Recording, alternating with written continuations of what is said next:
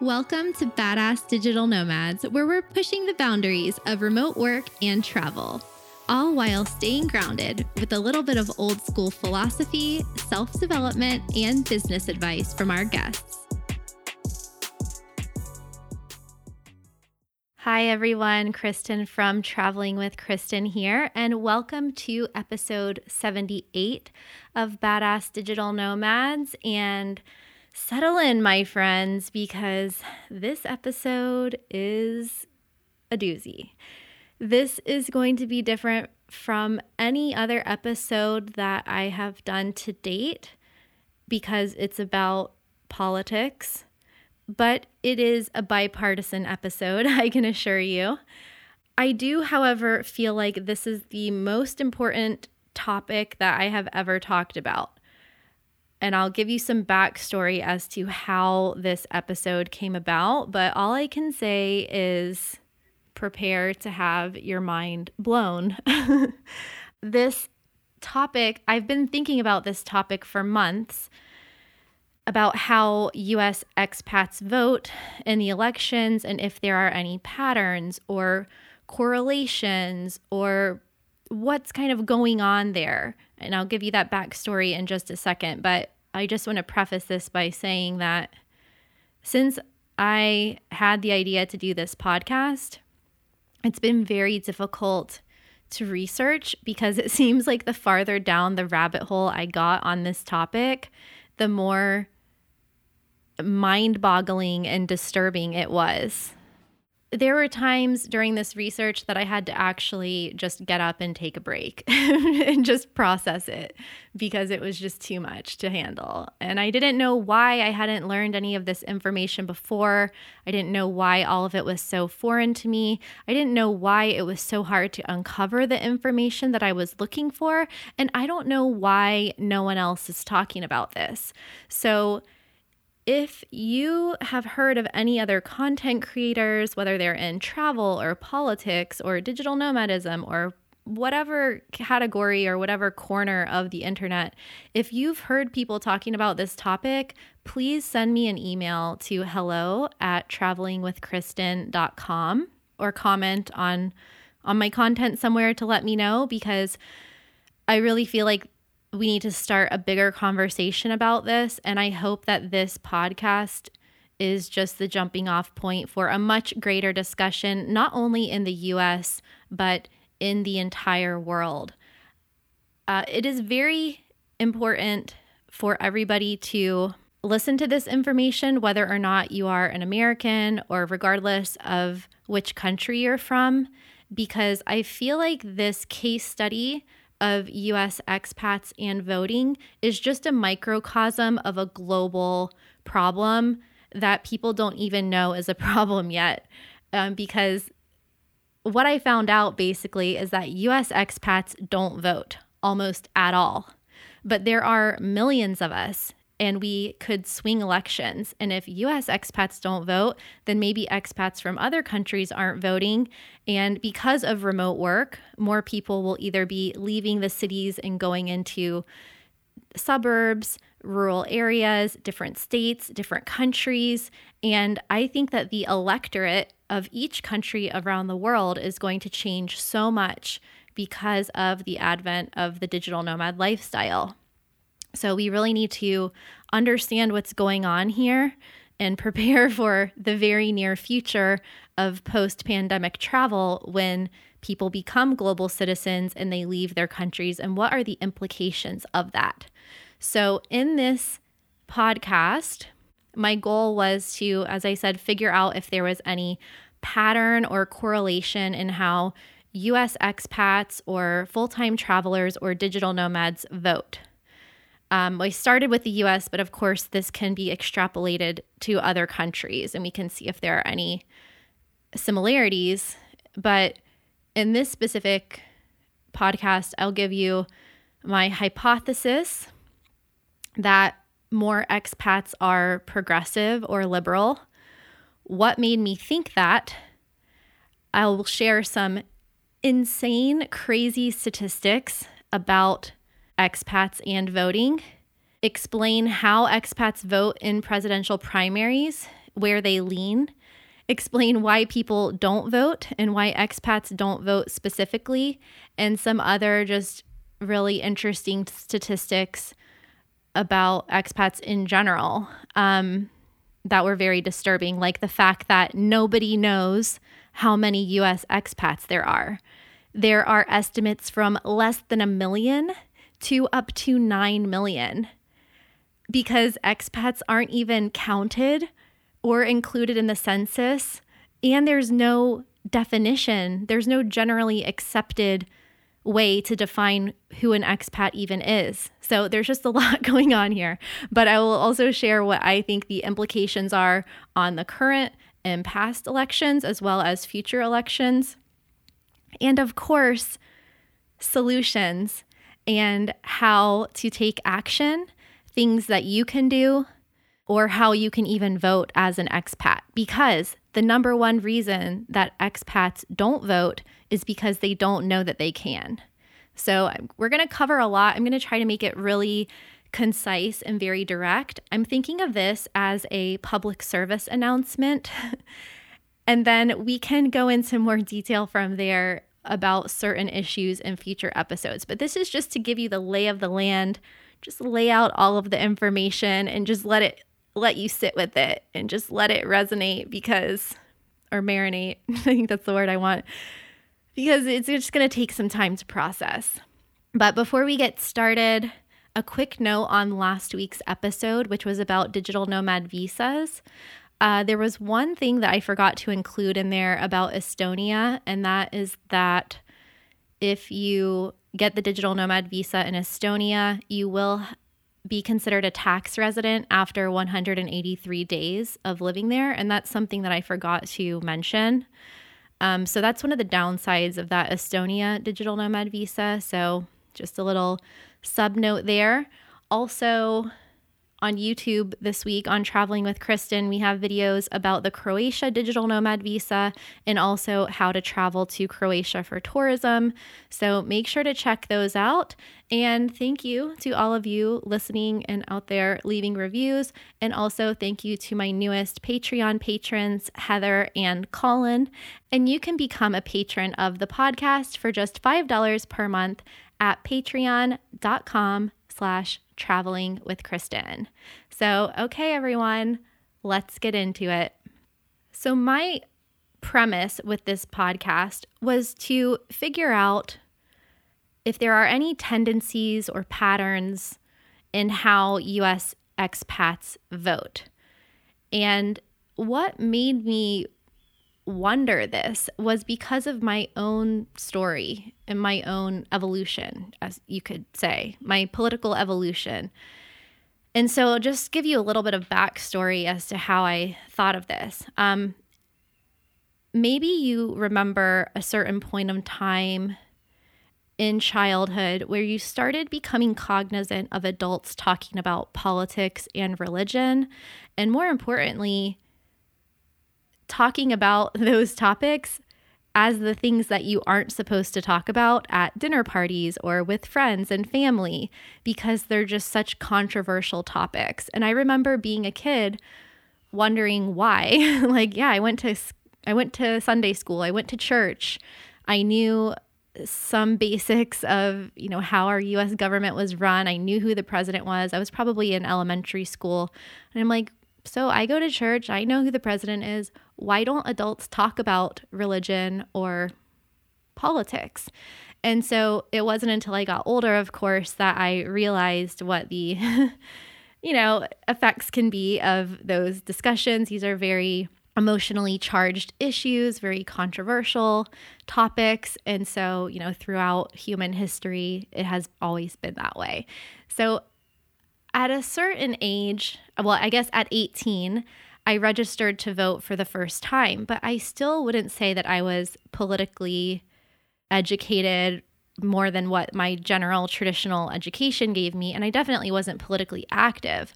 So maybe some of you or most of you can relate to this, but I registered as a Republican because my parents were conservatives, and so I didn't really have an opinion, so I just started where they did. So I think a lot of people can probably relate to that before you form your own political and religious beliefs to adopt the beliefs of your parents because that's what you're familiar with. What changed was I moved abroad. And when I went abroad at 20 years old, my political and religious views changed because I became exposed to all of these different ways of thinking, different ways of living, people from different countries, and I just started to change my worldview.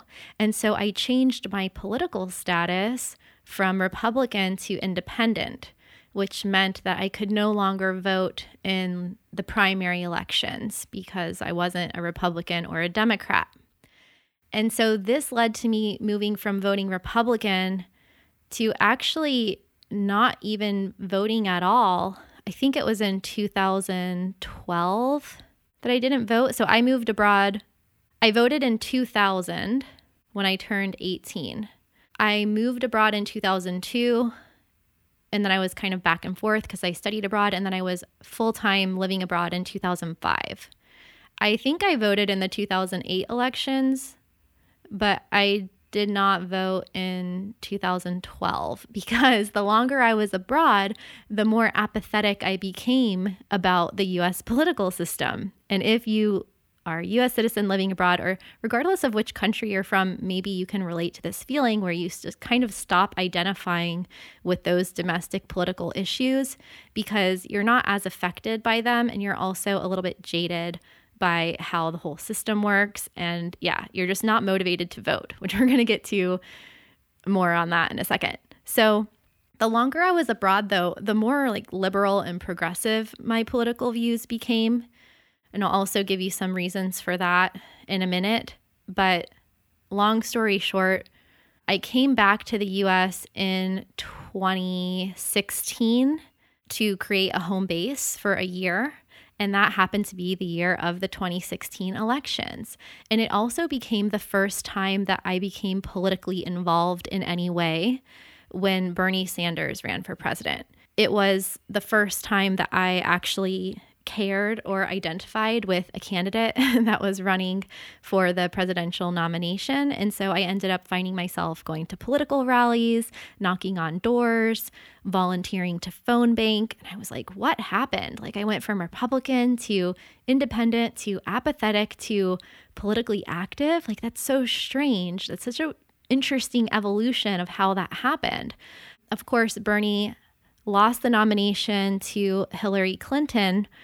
But when that happened, I remember reading a headline about the U.S. expat primary results of the Democratic primary and how Bernie Sanders swept the expat vote of Democrats abroad. And I was like, that's so interesting. It was like the exact amount was 69% voted for Bernie in 2016 and 31% voted for Hillary. So I planted that seed in the back of my head. I'm like, that's very interesting. Fast forward to 2020, and I'm here creating content. It's an election year again, and all of these ideas and thoughts started coming back to me. Lo and behold, Bernie won the Democratic primary again among expats with 58% voting for Bernie Sanders, 23% voting for Joe Biden, 14% for Elizabeth Warren, and only 2% for Bloomberg, 1.5% for Buttigieg, and less than 0.5% for Amy Klobuchar. That is a very stark difference to the amount of media coverage that those candidates got in the US and who won, right? Joe Biden. So I was like, I need to explore this a little bit more. And my hypothesis was that more expats are progressive Democrats or libertarians. So this is my hypothesis, and then I will tell you how that turned out. So the main reason that I think expats are more liberal, the first question is it correlation, causation, or coincidence that we like to travel and that we live abroad? So Is it because of our mindset that we go abroad? Or is it once we go abroad and are exposed to all of these different ways of living that we start to adopt foreign perspectives in our worldview? So I think the types of people who become expats or digital nomads, first of all, probably tend to be more open-minded than people who aren't interested in travel and who don't have a passport, assuming, of course, that they have the economic opportunity to even be able to apply for a passport or travel abroad. And so we have at least an open mind to expanding our worldview, and that leads us to leave the country in the first place to go live somewhere else. I think somebody who's more patriotic, maybe, who has a very America first mentality, would probably not want to leave the country because they love it so much. So I'm not saying I don't love my country, but I was just more interested in what else is out there. I also think that in general, people who live outside of their home countries tend to be more accepting of other people, more interested in learning about other cultures, more interested in making friends with people from different countries. And this also leads us to, I think, being less racist because it's hard to be racist when you are a minority in another country and kind of on the sidelines in that country and probably have experienced some form of discrimination living in that country. So, and also you end up having friends of all different colors and all different ages and all different backgrounds. And that can happen in any country, but it's just more likely to happen when you move by yourself to another country and you get kind of thrown into a new culture and a new society. But in no way am I saying that more people of one political party over another are more or less prejudiced, for example, or more or less accepting, or have friends of one background versus another. I don't think that, I didn't research that, to be honest, but I don't think that there's any correlation there. I was just thinking back to a story that my friend Agnes told on an upcoming episode of the podcast. She is from Kenya, and she moved to a rural area of Minnesota and lived and worked there for many years. And she was telling me about her experience of, meeting people that had never met somebody from a different country, let alone a different continent, let alone Africa, or she's from Kenya, let alone someone from Kenya who maybe looks different from them. So it's just, depending on where you're born, whether it's in the US or another country, if you're never exposed to people that look different from you or think differently from you, then that is limiting in some way and potentially can result in political beliefs that are, in my opinion, less inclusive, let's say, or that are focused more on different issues that are more individual rather than perceived with the good of the collective in mind, or people that are less fortunate.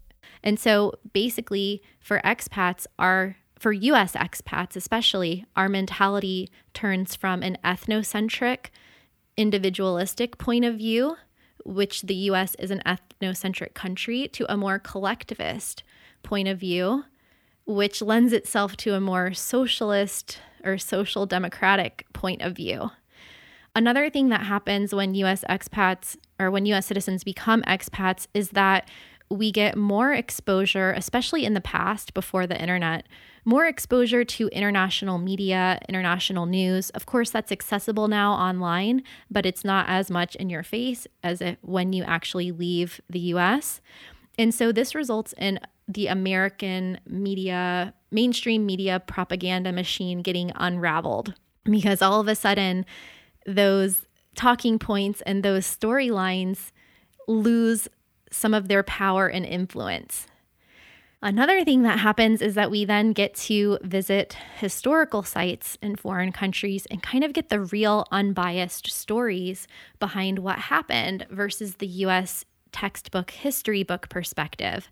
So US expats actually end up living in either more authoritarian countries or more socialist countries.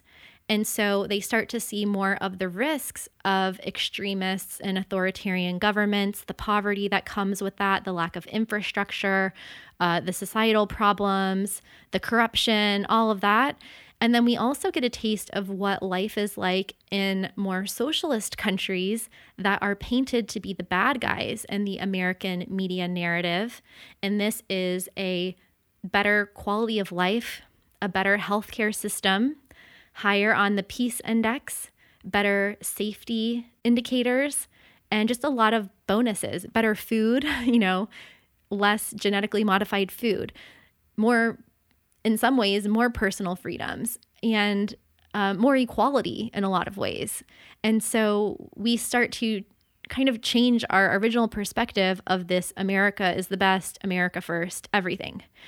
And this is not just my opinion. There are a lot of rankings out there by different organizations. For example, the Global Peace Index, where the top 20 countries on the GPI are mostly European countries, for example. Like you'll hear people talk about Denmark and Scandinavian countries when they refer to democratic socialism. And Iceland is number 1 on the GPI.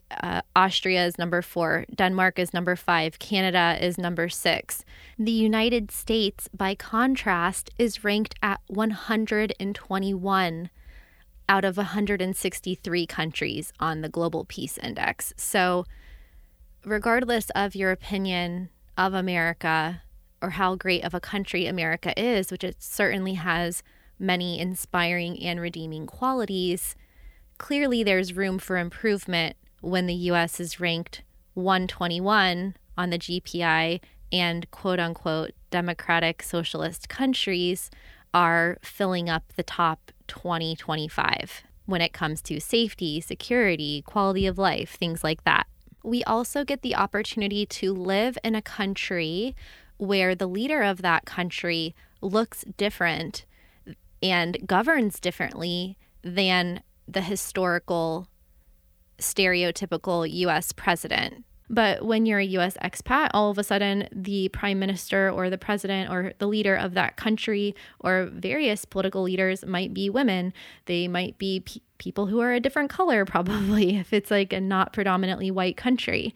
And so we just start to get more exposure to different types of leadership and different perspectives, It's for better or worse. It's not to say that women are better leaders than men, but you can compare and contrast, for example, the popularity level of the Prime Minister of New Zealand with the former president of Argentina. Jacinda Ardern in New Zealand is definitely more popular and has a better reputation than Cristina Fernandez de Kirchner. It's just different than comparing one President Bush to the next President Bush, or comparing Bush with Clinton, Clinton with Obama, Obama with Trump, Trump with Biden. It's just a wider range and variation in leadership styles and people. Another factor in U.S. expats leaning to the left is, as I mentioned, realizing that healthcare is better abroad. Well, better is my subjective opinion, but at least modern healthcare is a universal right and it is available to everyone and less expensive or free. Seeing the way that social policies and services protect people, protect them from poverty, things like that. And also realizing that the fear-mongering narrative and divisiveness of the U.S. media narrative doesn't really fit in reality. So you might see a country in here like Mexico. It's dangerous there, build the wall, all of this stuff about Mexico. And then you go live in Mexico and you realize it's actually a great place to live and there's nothing to be afraid of. And it's not more dangerous than the U.S. And then there's these other things that happen as far as like a soft side. So you've got like these logical issues that you're looking at, and then you have these other softer skills that get affected. So travel has been shown to increase empathy, to increase humility, to increase happiness, to enhance your feeling of connectedness with others, and having a more global worldview where everyone is the same and finding common ground. It's also a transition from a material wealth mindset to more of an experience-based sharing mindset. So it's not to say that everyone is the same, of course, but just that you can find more commonalities with people rather than differences a lot of the time when you travel. And of course, travel is also known as the best form of education, right? It's a real world education that you get in different countries where you can build on that education through reading books from authors in different countries, visiting museums in different countries, meeting people in different countries, hearing their stories. And you just get exposed to a lot of different concepts, ideas, ideologies, and realities that are hard to perceive when you have never left your home country. So, for example, when I lived in Nicaragua, I did a really deep dive on the Sandinista War, the whole Iran-Contra affair, and I got a completely different perspective of what happened there from living in Nicaragua and traveling to battlegrounds of the Civil War and reading books about what happened and meeting people who fought in the war and listening to their opinions of the US government and what happened there. I mean, I never would have had that perception. Going out to dinner with Sandinista political leaders. I mean, there's no way that I ever would have been exposed to that had I not gone to live in Nicaragua. It's the same when you live in Europe and learn about World War I and World War II from that perspective and not the U.S.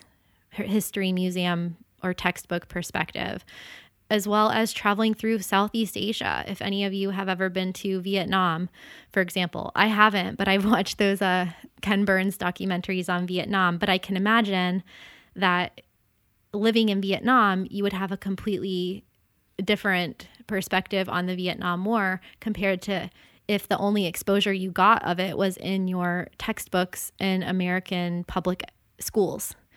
It was the same way when I went to Hiroshima in Japan and went to ground zero of the atomic bomb drop. I mean, then there's the whole colonization thing. If you're living in former British colonies, you really start to understand what the impact of that was. And so basically, you just get a different side of the story when you live in other countries.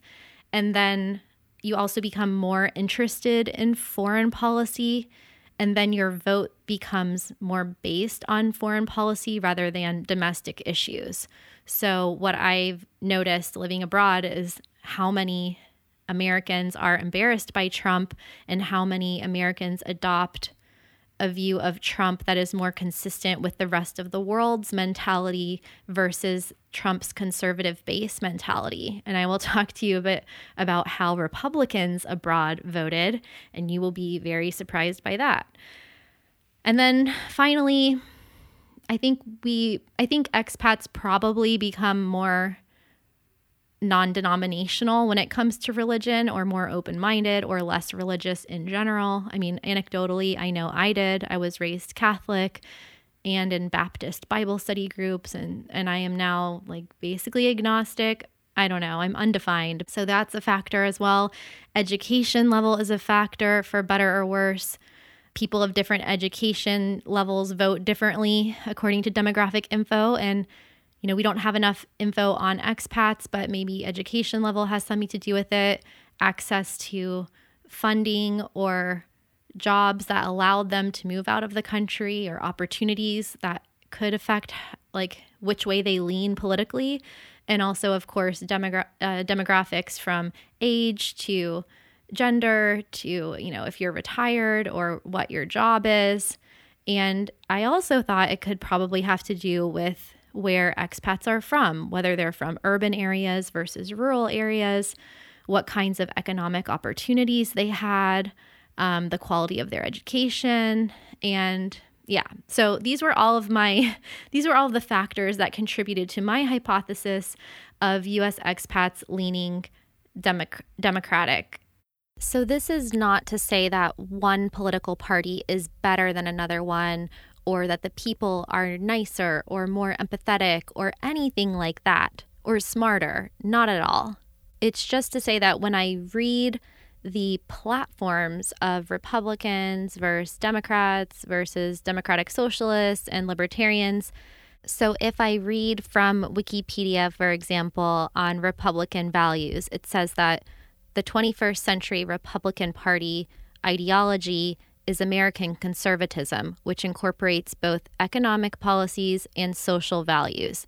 The GOP supports lower taxes, free market capitalism, restrictions on immigration, increased military spending, gun rights, restrictions on abortion, deregulation, and restrictions on labor unions, which is very contrasting to the environment in a European democratic socialist country, for example, that believes, according to the democratic socialist websites, that both economy and society should be run democratically to meet public needs rather than to make profits for a few, and that they believe that resources should be used to meet human needs rather than exclusively to make profits for a few wealthy stockholders.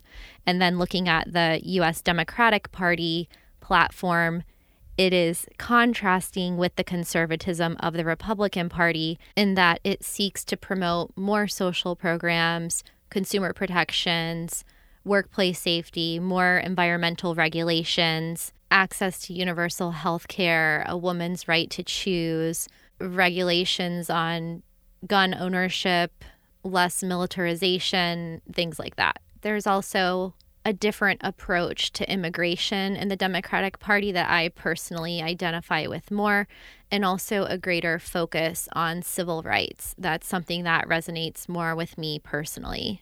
But then you might have a different experience or a different opinion. For example, my mom had the opposite experience where she was raised in a very liberal household of people who grew up during the First and Second World Wars or fought in the First and Second World Wars and grew up in the Great Depression. And so she evolved from being a registered Democrat to changing her political affiliation to Republican because that was more aligned with her individual views. So it can go both ways. This is just my personal experience and what I have gleaned in so many years and nearly 2 decades now of traveling in different countries and the people that I've interacted with and their political views. And then, of course, there are many expats that are more libertarian and on another side of the political spectrum that have a very, hands-off approach to governance and, want zero taxes and less social programs and everything in between. So again, there is no right or wrong. The one caveat that I was thinking, though, is that expats are unique in that we tend to be socially liberal. Economically, maybe it's a mix because it is proven that expats don't like paying taxes abroad. So U.S. expats don't like paying taxes in their home country when they're not living there, but yet they still overwhelmingly voted for Bernie Sanders. So I think this is because we understand the value of taking care of people in general. I don't think that we're all necessarily anti-tax or zero tax, although there are a lot of libertarian expats as well. I think that maybe expats are a mix between liberal and libertarian. There's a lot of different definitions in between there, but that could be a reality. But I think it's just basically that it's not that expats don't want to pay taxes at all. It's just that we want our taxes to go to either helping the greater good, of which the U.S. system isn't very good at. It's mostly going to the military. That's another thing that we don't like because we see the impact of the U.S. military abroad. But then, we also understand having like a public option for healthcare and what the benefits of that would be. But then we don't get to use, or we don't need to use, the social services of the U.S. if we don't live there. So many of us don't want to pay taxes. And also it's complicated to file taxes in a country that you don't live in. And the US is the only developed country in the world to tax people based on their citizenship and not their residency status. And so I think expats are angry that US expats are angry that they're the only ones that in the world that have to pay taxes in a country that they don't live in. So these are some of the background issues there. And as I mentioned, my story of how I went from Republican to supporting Bernie Sanders, but I'm not the only one. There are a lot of anecdotal examples of people who feel the same way. I just saw a video by Rick Steves yesterday, the famous Rick Steves, who made a short video telling people why he was voting for Joe Biden. And he explained, I'll link to that in the show notes, and then he explains in the description why he made that video. There are also more Democrats abroad in general. Democrats abroad as an organization is much larger than Republicans abroad. And also Democrats abroad is actually recognized by the DNC, whereas Republicans overseas are not recognized by the RNC and have no voting rights. So it just seems like there's more Democrats abroad. And then there was also in this whole Republican voters against Trump movement, you might have seen their YouTube channel. I think it has over 1 million subscribers now, at least hundreds of thousands. I saw a video of a Republican living in South Korea who posted a video to their channel about why he didn't vote for Trump. So there's all of these nuances that are happening. But the crazy thing that I found out, let's get to some of the statistics. What I found out when I started researching what's going on here and how this came to be is that no one knows, I mentioned this in the intro, no one knows how many US expats are actually abroad because US expats are not included in the census. There's no generally accepted definition of what makes a person an expat, and the US government just doesn't track it. Not only does the US government not track it, but even the Democrats abroad and Republicans abroad don't know. They only know how many people turned out to vote for their party, and they don't even know who they voted for, right? Because votes are secret. The IRS doesn't know how many expats are abroad. They only know how many people filed tax paperwork with foreign bank accounts or disclosed that they paid taxes in a foreign country. But that doesn't necessarily mean that those people are living in a foreign country. You could do that and still live in the US. And then I was surprised to find that with all of the different public and private organizations, research organizations, different stakeholders, that very few, if any of them, are focused on acquiring information about US expats, at least demographic information. So we have all of these different organizations poring over data around election time, especially, and just analyzing the demographics of the US and behavior of people. And they are excluding millions of US citizens who live abroad just because they're not physically within the borders of the countries. I find that to be very strange. That's basically disregarding a statistically significant portion of the population that continue to be US citizens unless they renounce their citizenship, which we'll also talk about in this podcast. So basically, no one knows what an expat is. There's no official definition for it, and no one knows how many there are. Is an expat someone who goes abroad for 1 year or 10 years or has another citizenship or what is the definition of it? The estimates range so widely that it's mind-boggling. For example, only 335,000 people filed foreign FBAR bank account forms on their taxes, and less than 1 million US citizens paid tax in a foreign country. So here we have probably less than 1 million people that are at least filing or paying taxes abroad. maybe some of them or half of them, or who knows how many of them actually live abroad, or if they just have a bank account abroad or pay taxes abroad. But then the US State Department estimates for how many expats are living abroad that are non-military range from 4 million in 1999 to 9 million in 2016. But those are supposed to be completely overestimated numbers because the US government doesn't have this data. They have to actually take it from other countries. So they have to take basically information and stats from foreign countries on how many US citizens live there and then add it together and be like, this is how many US citizens we think are in other countries. But then, of course, there's plenty of digital nomads who don't file with their embassy or file with a foreign government to say that they're even there. And we know from one study in the US called the MBO Partner Study that in, I think it was 2018, 4.8 million Americans described themselves as digital nomads. So are those digital nomads living in the US or are they living in other countries? We don't know.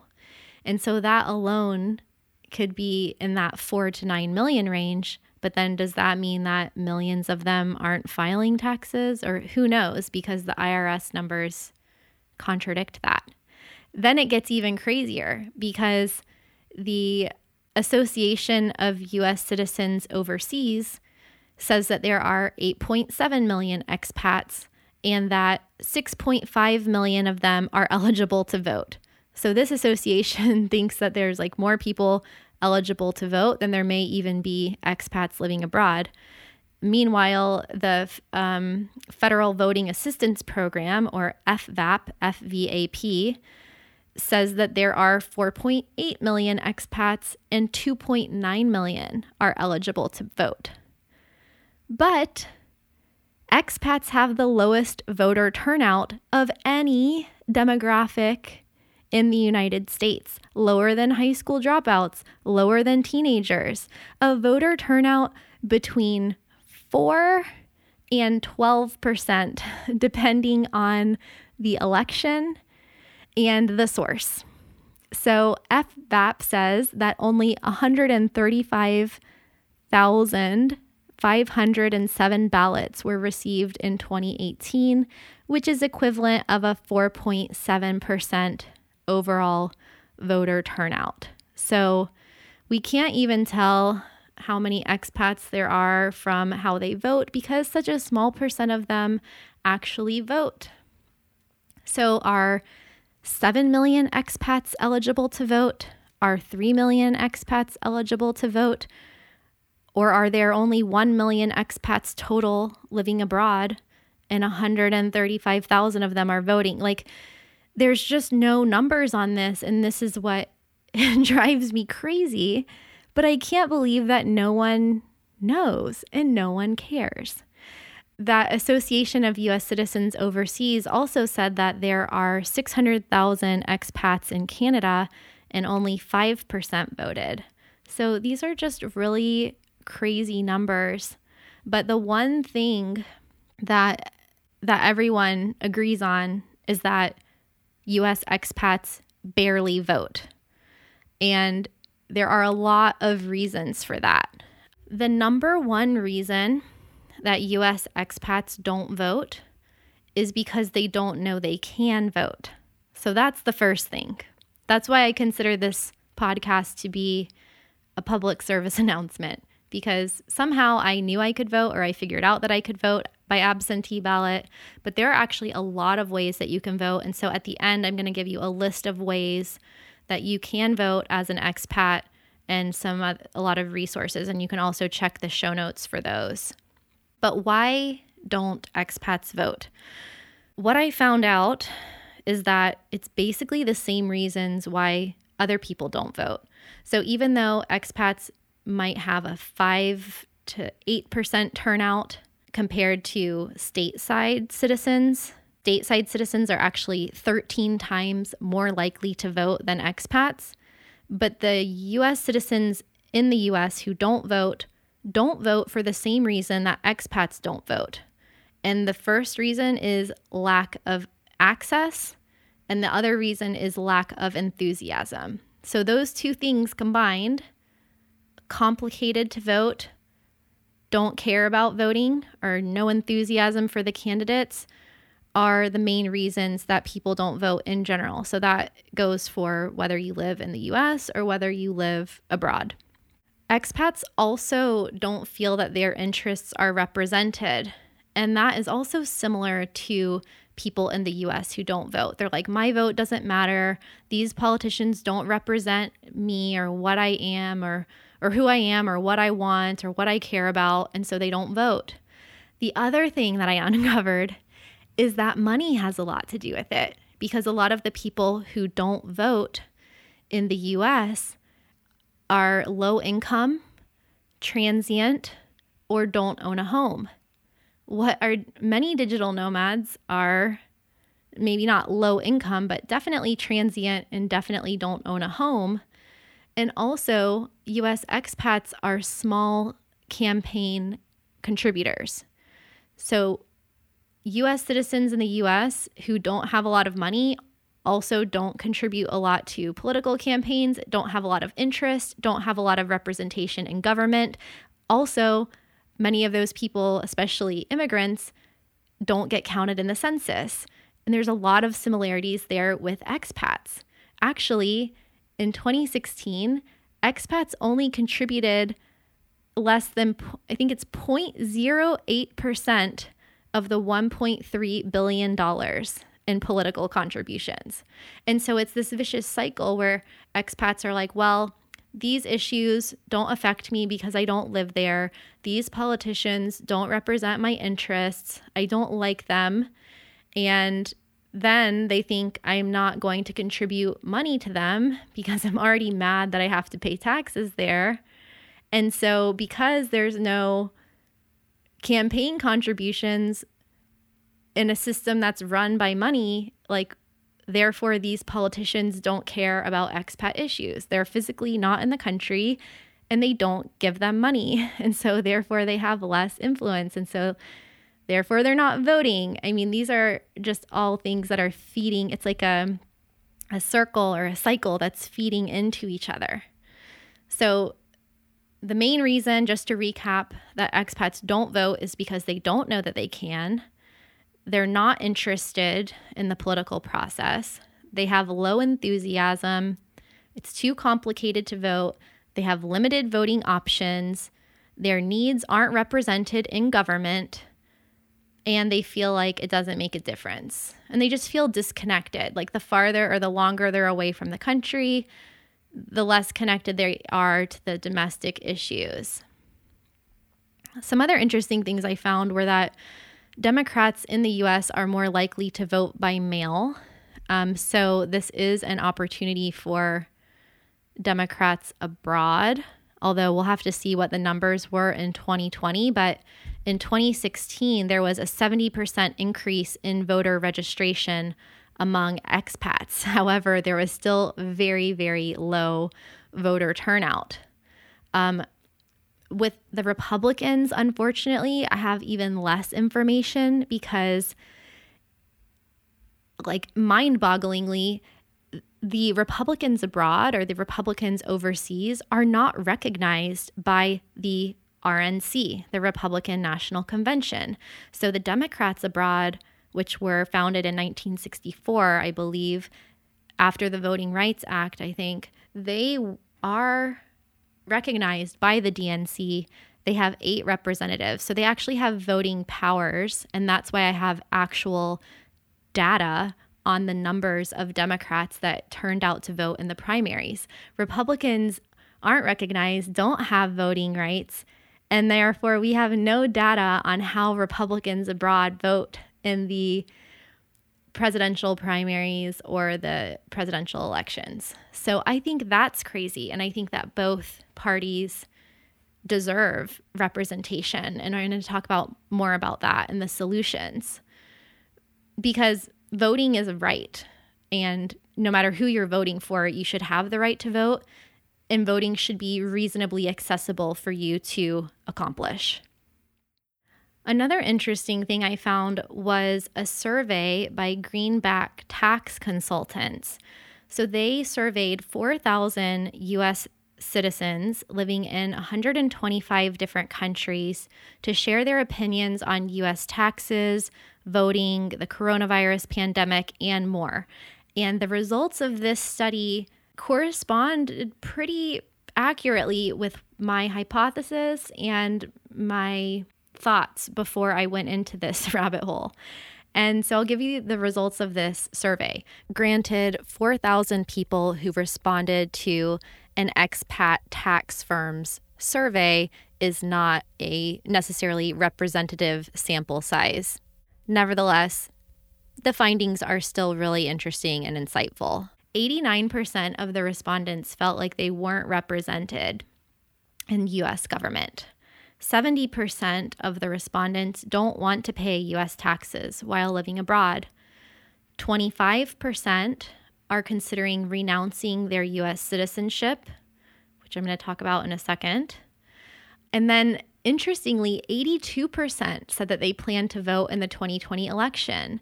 So this must be 82% of the 5% of the expats who vote.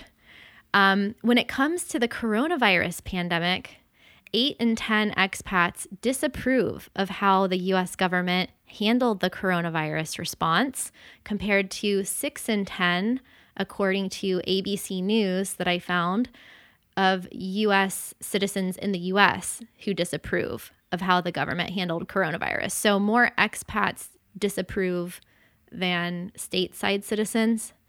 And out of the expats, 91% said that they stayed abroad during coronavirus, and 63% of them were going to remain abroad. So I thought that was interesting. Most of the expats who responded to this survey were living abroad when they responded, and they felt more comfortable living abroad during the pandemic than living in the US. And then almost half of them, 46%, said that they thought their host country abroad had better health care or was managing the coronavirus crisis better than the US. Super interesting. And then almost 30% had concerns about safety and civil unrest in the US during the coronavirus pandemic. So I thought that that was very insightful, and especially when it comes to US citizenship and renouncing their citizenship and how that impacts how people vote, or maybe why they don't vote. Because in recent years, more people have been renouncing their citizenship. So in 1998, less than 400 people renounced their U.S. citizenship. In 2020, nearly 6,000 people renounced their U.S. citizenship. And it has fluctuated a bit in different years, but the big spike came in 2013 when 3,000 people renounced their U.S. citizenship, and this aligned with the Foreign Tax Compliance Act, FATCA, which it was additional reporting requirements for U.S. citizens with bank accounts abroad. So it made it more complicated for U.S. citizens living abroad to file their taxes, and it made it more difficult for U.S. citizens abroad to open a bank account, for example.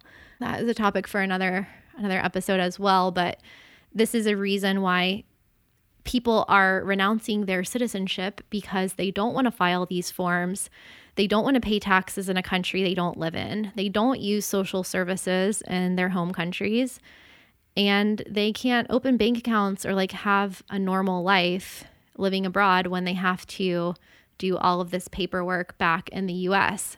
And so this also relates to this general sentiment among expats that they don't have any representation in government.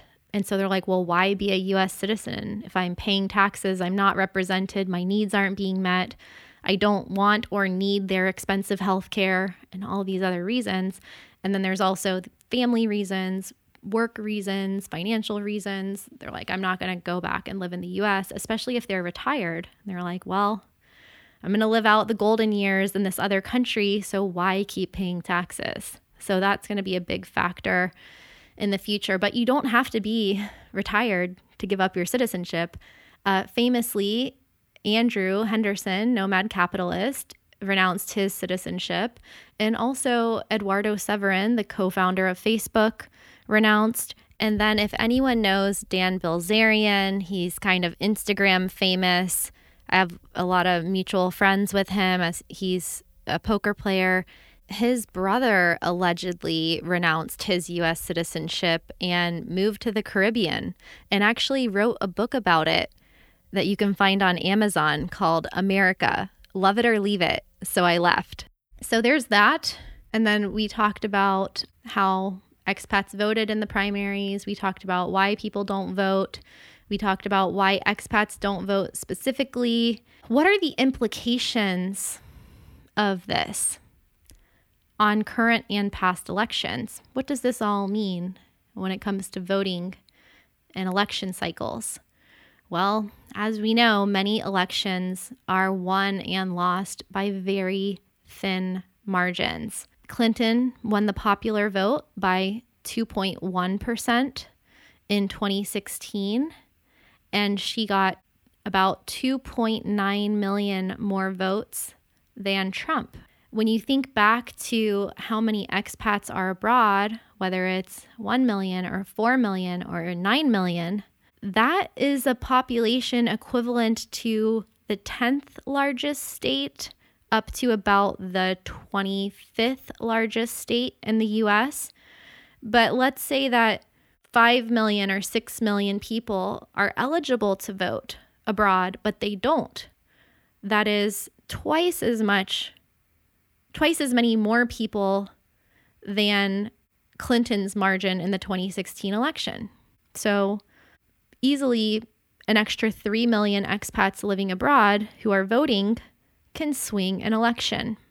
138 million people voted in 2016, and a voter turnout of 150 million people is expected in 2020. But I was listening to a 538 podcast, and they said that conservative estimates are around 140 million people. So that's only 2 million more people. And that could be like a record voter turnout. And expats could make up 1 to 6 million extra voters. 3 million extra voters is 2% of the electorate. Clinton won the popular vote by 2%. 6 million extra voters is 4% of the total electorate. So these are very significant numbers. Al Gore won the popular vote by only 540,000 more votes, and he actually lost the U.S. election in part because of the votes of expats, from what I read. So because of the lawsuits in Florida and the slim margins, vote by mail and absentee ballots played a bigger role in that election than regular stateside votes. So these are all, expats can have a huge impact on how the election results turn out.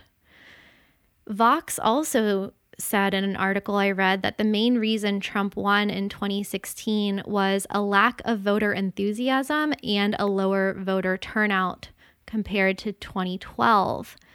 That aligns with my findings on why expats don't vote.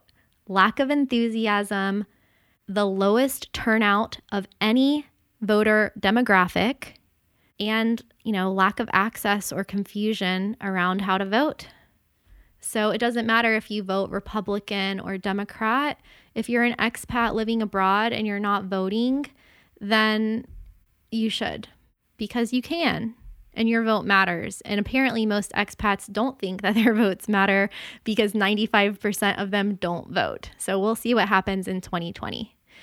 So that is all pretty dire information in those statistics that I just gave you. But as you know, we're all about positivity, realism, but also optimism and inspiration here on my show and in my content. So I came up with some solutions for how the country could fix the situation and what individuals could do to help in this situation. So when it comes to solutions, I have two categories: your needs and your wants.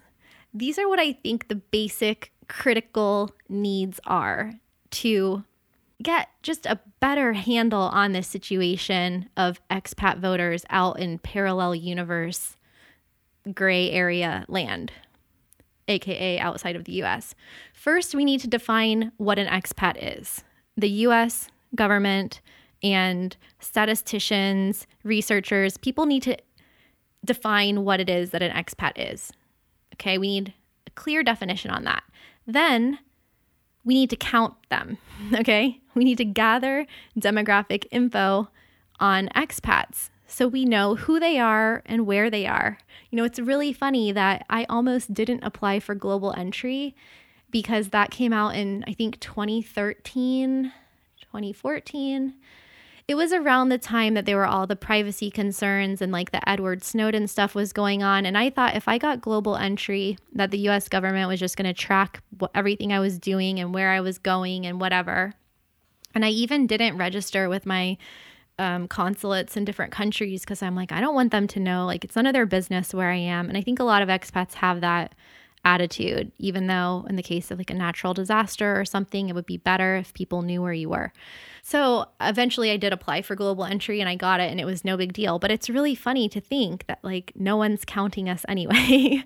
So we need to figure out what constitutes an expat. How long do you have to live abroad to be an expat? And what happens to all the remote workers who go back and forth and digital nomads? Like what is our definition? Who are we? You know, we need demographics on this as well. Like maybe a lot of expats don't want the US government to know who they are for privacy reasons, and I get that, but at least there needs to be a way to count expats in the US Census. So these aren't things that you and I can do. We can raise awareness about it, but these are decisions that need to take place in government. But we can pressure for these things to happen. We also, as a country, need to allow expats to change their tax domicile away from the US. There's no valid reason for the US to have a citizenship-based taxation system, and the only one in the world besides Eritrea. We just need to give expats more options so that they can participate more and that they can cut ties to the US in other ways if they want without having to renounce their citizenship. Because a lot of really smart, cool, successful, empathetic people with global worldviews and open minds are out there renouncing their US citizenship because of all of these restrictions. So we probably need to discontinue, we need to discontinue FATCA and all of these other predatory provisions in the tax code. And we need to make it easier for expats to vote. First, we need to tell expats that they can vote. There needs to be like a public awareness campaign that expats can vote. And in Florida, expats can vote by fax. In most other states, expats can vote by mail. But we just need to make it more straightforward, and we need to educate people on how they can vote. In some states, you can have your ballot emailed to you, and then you can print it out and mail it back. I did not know that. I'm sure most people didn't know that. So those are some critical things that need to happen as soon as possible to try to amend, just in general, this situation that we're in. Other things that I would like, this is my wants list, is I think that expats need our own state and local representation or our own jurisdiction. Maybe we need to create an expat state. Maybe Puerto Rico needs to become a state. Maybe lots of other U.S. territories need to become states. But at least Democrats and Republicans abroad, at a minimum, need to be recognized, at least by their political parties, if not have a say in local, state government, in the national government as well. We just need to have more representation. And I brought up Puerto Rico because there are a lot of U.S. territories that don't have that kind of representation. And so the more remote workers that become expats, the more we're going to have this capital and intellectual flight out of the country, and the less representation those people will have, the less people will have voting, the less people will have running for office. Like there's just all of these little butterfly effects that happen.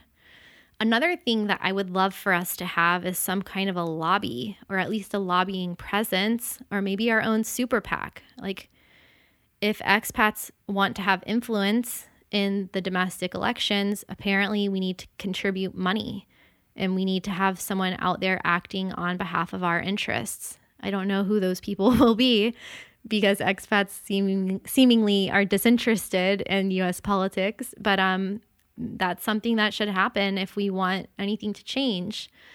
And then we also need, or I would like us to have a easier way to qualify for the foreign earned income exclusion if we don't have a residency-based taxation system as opposed to citizenship-based. At least it should be easier for expats to get an income tax credit for living abroad. So we need to make that income exclusion higher. We need to make it easier to attain rather than the current ways of staying abroad for 330 days per year or having like a legal permanent residency in another country or businesses in other countries. So I think that those will be some solutions that can help us go in a different direction and help expats feel more included in their home country society, treated more fairly, and also more represented and more enthusiastic to make their voices heard. So how can you take action? The first thing you can do is register to vote. If you are an expat or not, you should register to vote and vote. But if you are a U.S. expat abroad, you need to know that you can vote and that it's quite easy to vote, quite straightforward. You can find information on how to vote as an expat with the FVAP, Federal Voting Assistance Program, at fvap.gov/citizen-voter, and I'll put this in the show notes. You can also go to votefromabroad.org, and you can also go to the U.S. State Department and find their absentee voting information that I will also link to in the show notes. Or you can contact your local embassy in whichever country you are currently living in or traveling through. So those are the main ways. But the easiest way is probably just go to votefromabroad.org or go to fvap.gov. You could also share this podcast or this information with everyone you know. Basically, spread the word, raise hell, be like, did you guys know this? I didn't know this. If anyone did know all of this information, also please email me because I want to talk to you. Because I've been living out of the country for basically on and off for 18 years, and I did not know 99% of this info. So if you did know, come on the podcast. Another thing to do is to decide which issues are most important to you, issues or issue, and then contact your elected officials about those issues. Make your voice heard and join your political party abroad, whether you're part of Republicans overseas or Democrats abroad or libertarian groups, or try to find a political group that represents you in the country that you're in or online in the internet country, and join it, get involved, talk to other people that care about the same issues that you do, and realize that you're not alone, that there's between 1 and 9 million of us. That's the craziest part, that no one knows how many expats there are. So that's how you can get involved and take action at a very bare minimum. And then I have some open-ended questions for you to ponder. These are things that I have not found the answer to, but I think are important questions that everyone should be asking, not just expats and digital nomads, but the mainstream media, 538, The Daily Show, John Oliver. Like, these are things that everyone needs to be talking about. What happens to the electoral map when liberal voters leave urban areas, New York, San Francisco, Silicon Valley, etc., for the suburbs or for rural areas or to tax-free states or to other countries or to swing states. They're mostly going to places with better climates, lower taxes, and a lower cost of living, including states that are currently toss-up states in the U.S. elections, like Florida, Georgia, the Carolinas, Texas, and then even states like Arizona and Nevada. So what's going to happen to election results in the future once all of the remote workers have resettled in other areas, in and out of the country? I don't know. How will the rise of small tech bubbles across America affect election results? Because we have Facebook and Google and big tech companies leaving those metropolitan areas and going to lower cost of living, lower tax states, and going to places throughout Middle America and in Texas. So how is that going to affect when the election results, when the distribution of voters is rearranged in that way? That will be really interesting to see. And then if a lot of people move abroad, what happens to voter turnout in the future? Let's say there's already 5 million digital nomads in the US, and there's already estimates of 5 to 9 million expats abroad. What happens when that number quadruples or 10x's itself? What happens to voter turnout?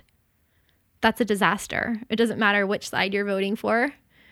We can't have millions and millions of people just not vote because they're living somewhere else and they don't know how to or they don't care.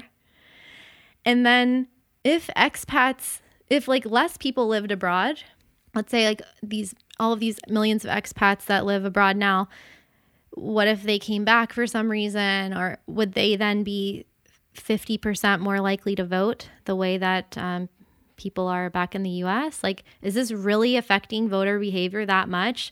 Is the fact that you live inside or outside of the borders of the US, is that basically a litmus test in saying you are 5% likely to vote versus you are 40% likely to vote? That's significant. And how will van lifers and RV lifers affect voter turnout in the future? What if there's millions more people living #van life and they aren't in their jurisdiction to vote? Are they going to vote at the same rate of expats? Or maybe they're turning out 10%, 15%, 20% compared to 50%. That's also significant. And then what does this mean just in general for representation if people who were going to run for office someday, what if those people became digital nomads and left the country? What does that mean for just general diversity and representation in government? These are some of the questions that I'm thinking about. But my final thoughts are basically that the US has completely dropped the ball when it comes to appreciating the impact that expats have on the U.S. electorate, on U.S. society, and U.S. representation in other countries around the world. And we've been neglected. We've been neglected by our local, state, national government. We've been neglected by organizations and nonprofits and 538 and everyone who's poring over these demographics and polling and all of this data about elections, completely ignoring like 5 to 10 million people who live abroad. And then it also goes to show that my hypothesis was quite accurate as far as expats voting more blue than red. Although we don't have exact statistics on that, I think that the fact that so many expats overwhelmingly voted for Bernie Sanders. Oh, and Republican expats did not vote for Trump. Republican expats were more likely to vote for Gary Johnson, the Libertarian candidate, or for Hillary Clinton. So that's significant as well. So why are expat voters if they're not voting, if they're voting more Democrat than Republican, not only that, but Republican expats are voting against Trump.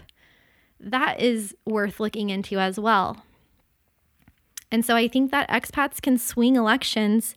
We just didn't know that we could. We didn't know that we were so important, but we are. And so we have to increase our voter turnout among expats and among digital nomads because we're generally informed citizens. We've had the opportunity to travel or live in other countries. We've had exposure to other ways of living, other types of people from other cultures, other nationalities, other ideologies. People who travel are generally more empathetic people, and we need to contribute what we've learned in these other countries for the greater good of the country and also the world.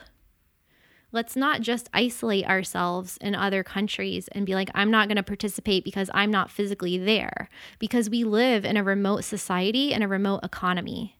And so if you're not participating in your country's elections, but you're working online and you're communicating with people online and you're online dating and you're running your business online, then you should also be voting remotely and participating in civic action remotely or physically in whatever country you happen to find yourself in. Also, too many people are being forced to give up their citizenship. There should be other options. Americans shouldn't have to renounce their passports in order to have freedom and freedom from paying too many taxes. In general, what I found in my research reflected a very surreal, ethnocentric, limited perspective on the expat electorate in a very advanced, remote, global, interconnected society. And this situation needs to change for the better, and it needs to change now. And it needs to change before the next election in 2022, and especially in 2024, because after the pandemic or after there's a vaccine, remote work is going to continue exploding. Global mobility and immigration is going to continue to exponentially increase. And these are issues that need to be taken care of yesterday, but the second best time is right now. So please share this info or this episode with as many people as you can. We need to start this conversation on a massive scale before it's too late. And there are tens of millions of US expats abroad and an even bigger mess. And if you're from a different country, look into this in your own country. What are the implications of expats from your country living in different countries? How is that affecting the voter turnout in your home country? So maybe this is a pervasive issue that happens everywhere in the world. Maybe it's something that's just isolated to the US, although I doubt it. So take a proactive approach, look into it, share this with people. Maybe let's email Last Week Tonight or something and tell them to do a feature on this topic because it's so timely and it's so important. So I hope that this information was as profound and enlightening to you and moving to you as it was to me. And if you have any questions or thoughts or ideas or concerns about this topic, send me an email to hello@travelingwithkristen.com. Join us in the Facebook group, Badass Digital Nomads, and see you next week.